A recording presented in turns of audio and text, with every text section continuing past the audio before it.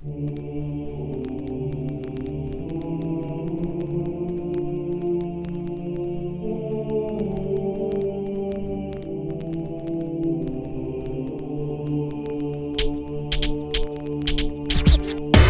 to the Immortal Souls podcast, where we explore the history, stories, myths, legends, and hype that make shoes what they are today. We are Jared and Nick, two brothers with a passion for shoes. We are excited to have you along for the journey.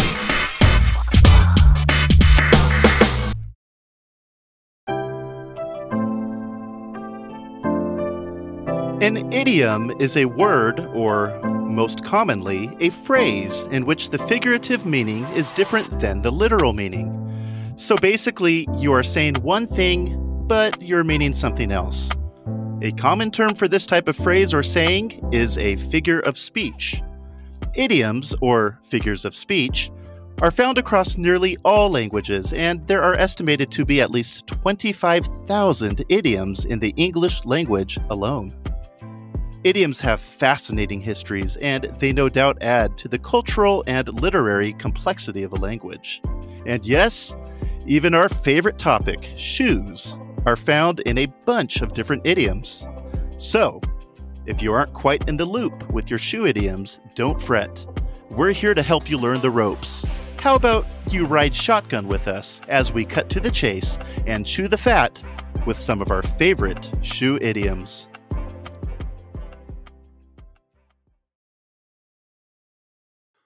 All right, so I can get us all off on the wrong foot with our first shoe idiom, which is getting off on the wrong foot, or sometimes people say right foot. Bloomsbury International actually offers two possible origins for the saying get off on the wrong foot. One possibility is that it comes from the military, where when people are marching, they usually start off with the left foot, which kind of ties into the second possibility, which some people feel is more likely, which stems from the superstitious belief that the left is sinister, which interestingly enough is Latin for left as opposed to right, or bad or evil. So meaning if a person rises from bed and they place their left foot on the floor first, they have started the day off badly. The word sinister also has a very long history of meaning. Several cultures actually believe in this superstition that the left side of anything was usually bad or evil. Well, Nick, I think you actually got off on the right foot, if you ask me. There was nothing flat-footed about that last little segment that you did. Heyo! Dad jokes, right? Alrighty, so next up on the list, I'm going to talk about goody two-shoes.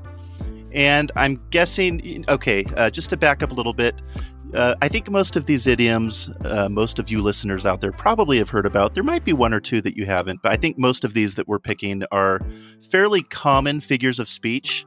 But I know as we were doing research for these, I found it pretty interesting, just seeing kind of the origin of where some of these came from. And on a few of them, we'll talk about these later on, how they actually started off meaning one thing and they kind of morphed over time to mean something else. Anyways, we'll get into all that later on. Back to goody two-shoes. So goody two-shoes is somebody who's always doing the right thing to the point that they come off as being smugly virtuous. And there's actually a little bit of discussion as to when or where this phrase actually came about. But I think most people agree that it originates from a children's story published by John Newbery in London in 1765 called, quote, The History of Little Goody Two-Shoes. And this story is about a poor orphan girl. Her name was Marjorie Meanwell, and she went about her life with only one shoe. And at some point, a rich gentleman gives her a gift of another shoe.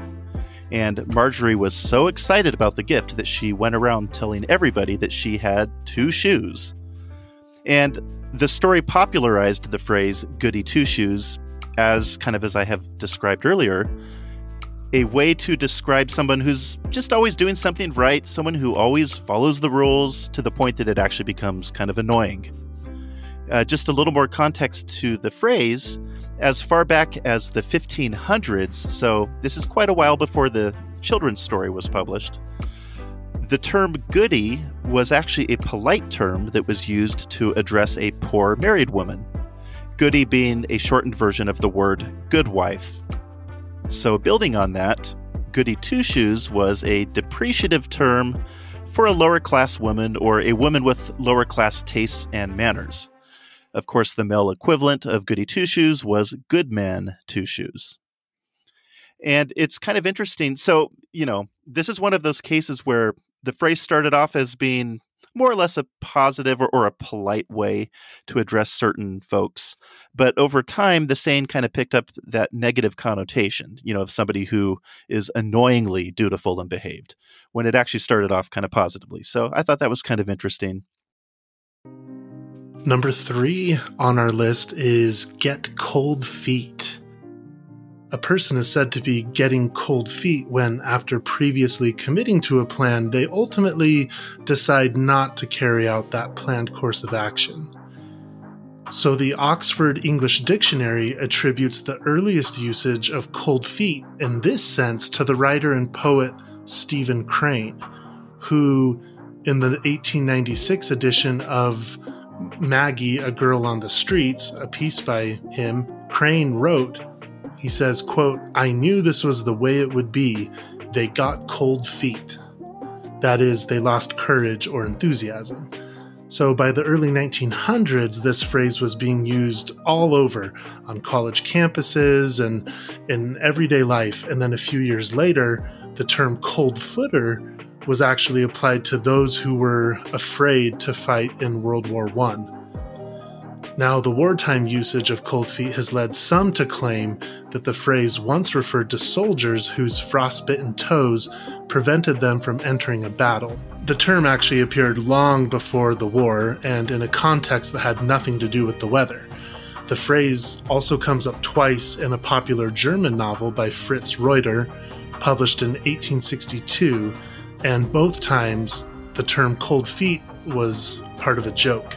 In one case, the person losing his nerve or getting cold feet is a shoemaker, so some people think that it's possible that English speakers might have translated the German idiom word for word into English, but on the other hand, it might even have a longer history than that. Ben Jonson uses a similar expression in his play Volpone from 1605, where he referred to a Lombard proverb, "cold on my feet," which meant to have no money. And so at least in a gambling context, having no money could have led a card player to get cold feet and leave the game. So lots of theories as to the origins of getting cold feet that no one can really decide on, but it looks like in one way or another, the phrase has been around for a few hundred years. And speaking of muddy origins, that leads perfectly into our next idiom, and that is the phrase 2 left feet. So if someone says you have 2 left feet, they are saying that you're clumsy. And I think the idea is that having 2 left feet would throw you off balance and cause you to stumble due to your feet not being symmetrical. Now, similar, Nick, to what you just talked about, getting cold feet, not much is known about the origin of the 2 left feet saying either. Other than that, I guess people agree that it's a relatively new phrase, probably came about sometime in the early 20th century. And when people say 2 left feet, usually they're referring to themselves or somebody else who can't dance very well. So I think it's very safe to say that I myself have 2 left feet, especially when it comes to dancing. I'm right there with you. And then that leads right to our next phrase, and that is put your foot in your mouth, or to put a foot in one's mouth. So this basically means to say something that you wish you wouldn't have said. Usually it's when somebody accidentally or maybe unintentionally says something that's embarrassing or maybe offensive or causes an awkward situation. Now, this saying we do know a little bit more about, and it dates back to the 1800s from the phrase, put a foot in it, which meant to say something embarrassing while speaking. So kind of the same meaning. Now, eventually people started using the term foot in mouth, and the joke was that somebody who routinely said like tactless or embarrassing things, that they had foot in mouth disease.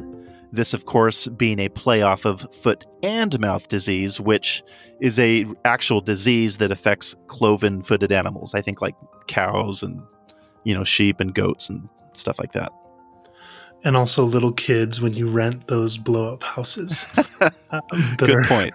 That are, literal farms for all sorts of germs and bacteria. So, right. Well, and I think sometimes it's even referred to not foot and mouth, but like hoof and paw or I've hoof heard and mouth hand disease. Something like that. I don't know. Next on our list is the term wait for the other shoe to drop, which, when you think about it a little bit, it's pretty self-explanatory. This one means to basically wait for an event that is expected to inevitably happen due to it being linked to another event that has already happened. When you look into the etymology of this phrase, a lot of sources will refer to the tenements of New York City in the late 19th and early 20th century. Apartments were built, right on top of each other. Bedrooms were often on top of one another with extremely thin walls, very resonant floors and ceilings. And so it was really common to hear your upstairs neighbor take off a shoe and drop it on the floor and then repeat the action. And so it eventually became shorthand for basically when you're waiting for something that you know is coming. Pretty simple, pretty modern as well. Seems like this one hasn't been around much longer than maybe 100 years or so. Next up on our list is pull yourself up by your bootstraps. And this means now, full disclosure, I actually did not know exactly what this meant before researching this a little bit. But to pull yourself up by your bootstraps basically means to accomplish a task or to overcome a problem without anybody's help. It also can mean to succeed in something by your own efforts or abilities. The earliest time that this phrase was used was in a newspaper article in 1834, and a man by the name of Nimrod Murphy. How's that for a name? Love it. Nimrod Murphy. He claimed that he had discovered perpetual motion. So, the claim was preposterous at the time. And so in response to this claim, a newspaper mocked poor Nimrod by saying, quote, "Probably Mr. Murphy has succeeded in handing himself over the Cumberland River or a barnyard fence by the straps of his boots." Now, the idea here was that while you can use your bootstraps to pull your boots onto your own feet, you can't use those bootstraps to pull your whole body over anything. And that was basically implying that what Mr. Murphy claimed was both ludicrous and an impossible task. Now, what's interesting to me is in the early 1900s, the meaning of this phrase shifted from describing something impossible or ludicrous to something that's difficult but achievable. And other than versions of this phrase showing up in early 20th century literature, we don't really know exactly how or why this shift in meaning happened. People have been referring to pulling themselves up with their bootstraps to mean something achievable for quite a long time now. And it's kind of interesting that the original meaning, kind of the irony of this is that I think that the original meaning of the phrase is lost on most people these days. So nowadays, pulling yourself up by your bootstraps, or the related phrase bootstrapping, is generally understood as a positive thing. And it definitely doesn't have the original connotation of something that is ludicrously impossible or unachievable. Next up, if you've ever heard the term shoe-in, you might have been like me, and maybe not, but I apparently have been misunderstanding this idiom for my whole life, because shoe-in is interesting because once I started looking into it, I discovered that it actually has nothing at all to do with shoes. And Jared, I don't know, maybe you already knew this, but it's an entirely different type of shoe, spelled S-H-O-O, like when you shoo a fly away, rather than S-H-O-E, like the shoes on your feet. But I thought this was interesting enough that we are still going to talk about this for a minute, because I figured I couldn't possibly be the only person who had been mishearing or maybe misinterpreting shoe-in for all these years. Yeah, I'm right there with you. I have always assumed it was SHOE. So, Right? Nick, enlighten us. Well, I always just assumed that, shoe-in meant that it was something, I knew it was, that something was an easy fit or a natural fit. But I just assumed it was, referring to, say, slipping your foot into a shoe that fits you well or something like that. But now that I know the real meaning, it makes a lot more sense. So the phrase actually originates back in around 1908 in the world of horse racing, and it was used in a piece of literature referring to a race that was seemingly won through a prearranged setup where the other horses slowed down or fell back, and the winning horse almost seemed to be pushed or shooed in to the finish line, like it was being urged on by the other jockeys. And so now it's come to be used for everything from, I'm sure still in horse racing maybe, but from business to politics and sports. Really, anytime there seems to be an easy winner at any sort of contest or, election or promotion, whatever. So that is the actual meaning. It has its roots back in horse racing, and it's an entirely different shoe. But it's kind of weird, though, because, we still all kind of get the gist of what it means, even if we're totally misinterpreting the origins of the phrase itself. So I thought that was kind of interesting. Yeah, that's super interesting. And yeah, I had always thought that it was, SHOE. And so, hey, you learn something new every day, right? Right? Exactly. Well, next up is bet your boots. And that, simply put, means to be sure or certain of something. And it's basically a more colorful way to say yes or without a doubt. But seeing as that there's a gambling connotation to it, I think it goes beyond just being certain. I think it means more that you are so certain of a particular outcome that you're willing to risk everything on it. So bet your boots is actually a variant of several different phrases with pretty much the same meaning that start with bet your. So for example, I'm sure you've heard of bet your life, bet your bottom dollar, or bet your booty, for example. And one of the first recorded usages of the bet your phrase is bet your bottom dollar. And this actually originates from America. So in a poker game, the bottom dollar is the bottom coin in a pile of coins on the table. So a player that is so confident that they will win their hand, they'll bet their entire pile of coins by pushing the pile to the center of the table using the bottom dollar or the bottom coin. And in September of 1856, a newspaper printed a quote that concerned choosing a presidential candidate at the time. And the quote read, "I'm going to vote for you, James Polk. You can bet your bottom dollar on that." Okay, so last up on our list of shoe/foot idioms is the term shoestring budget.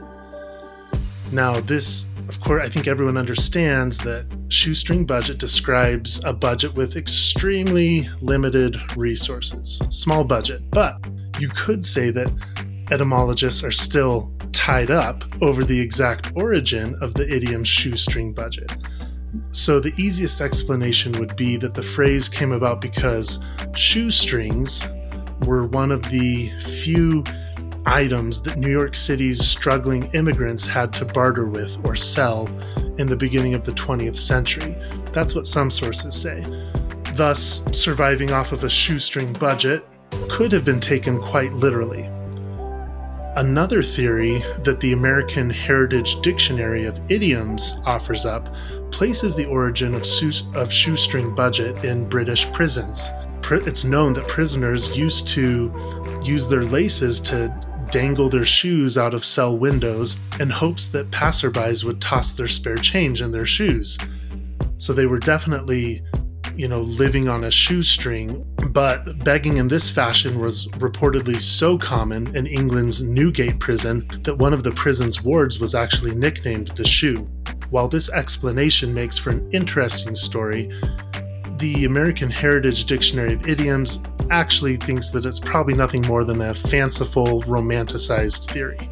Regardless of the actual origin of the phrase, everyone seems to agree that shoestring budget just makes sense.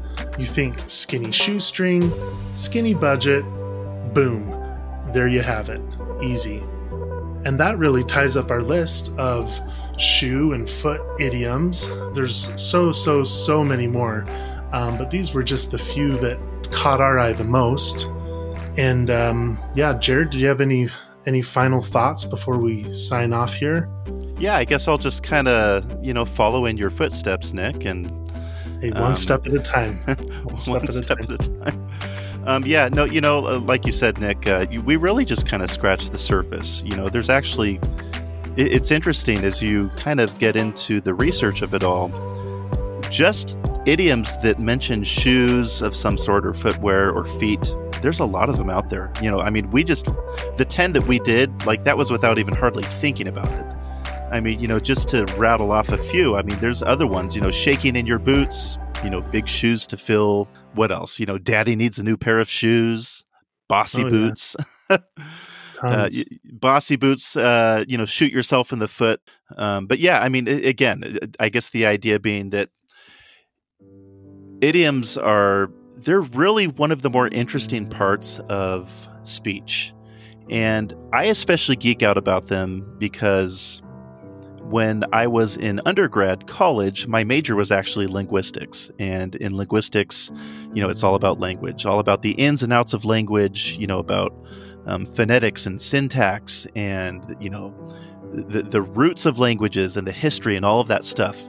And idioms have always fascinated me because, just for the very fact that, as we had said in the beginning of this episode, the literal meaning is something often very different from the implied meaning. And I think it's figures of speech and sayings like these idioms that really just add not just to the language, but I think it adds to the overall culture. It just adds a richness and a depth, to language and speaking and culture that otherwise wouldn't be there. And it just shows how awesome and how complex language really can be. That more often than not, language is not a straightforward thing. There's so many, double meanings and nuances and, as we've talked about today, idioms and, figures of speeches and irony and all sorts of things. So anyways, I love this topic. I could talk about it for a long time, but I don't want to bore people. So no, I absolutely agree. And I think just the mere fact that you can take even a quick look at at some of the idioms in the English language, and the fact that there's so many that have to do with shoes and feet, that's pretty telling right there about talking about the role that shoes play in a culture, even down to the language that we speak. And, that's why we do a podcast on shoes. We're, thankful for all you listeners out there. We're thankful that we get to, do this podcast, have this platform, have a little bit of fun. We're thankful for, all of the good things, all of the happy things in life that there are to enjoy, even in this crazy year of 2020. We will sign off for now and keep walking those roads less traveled.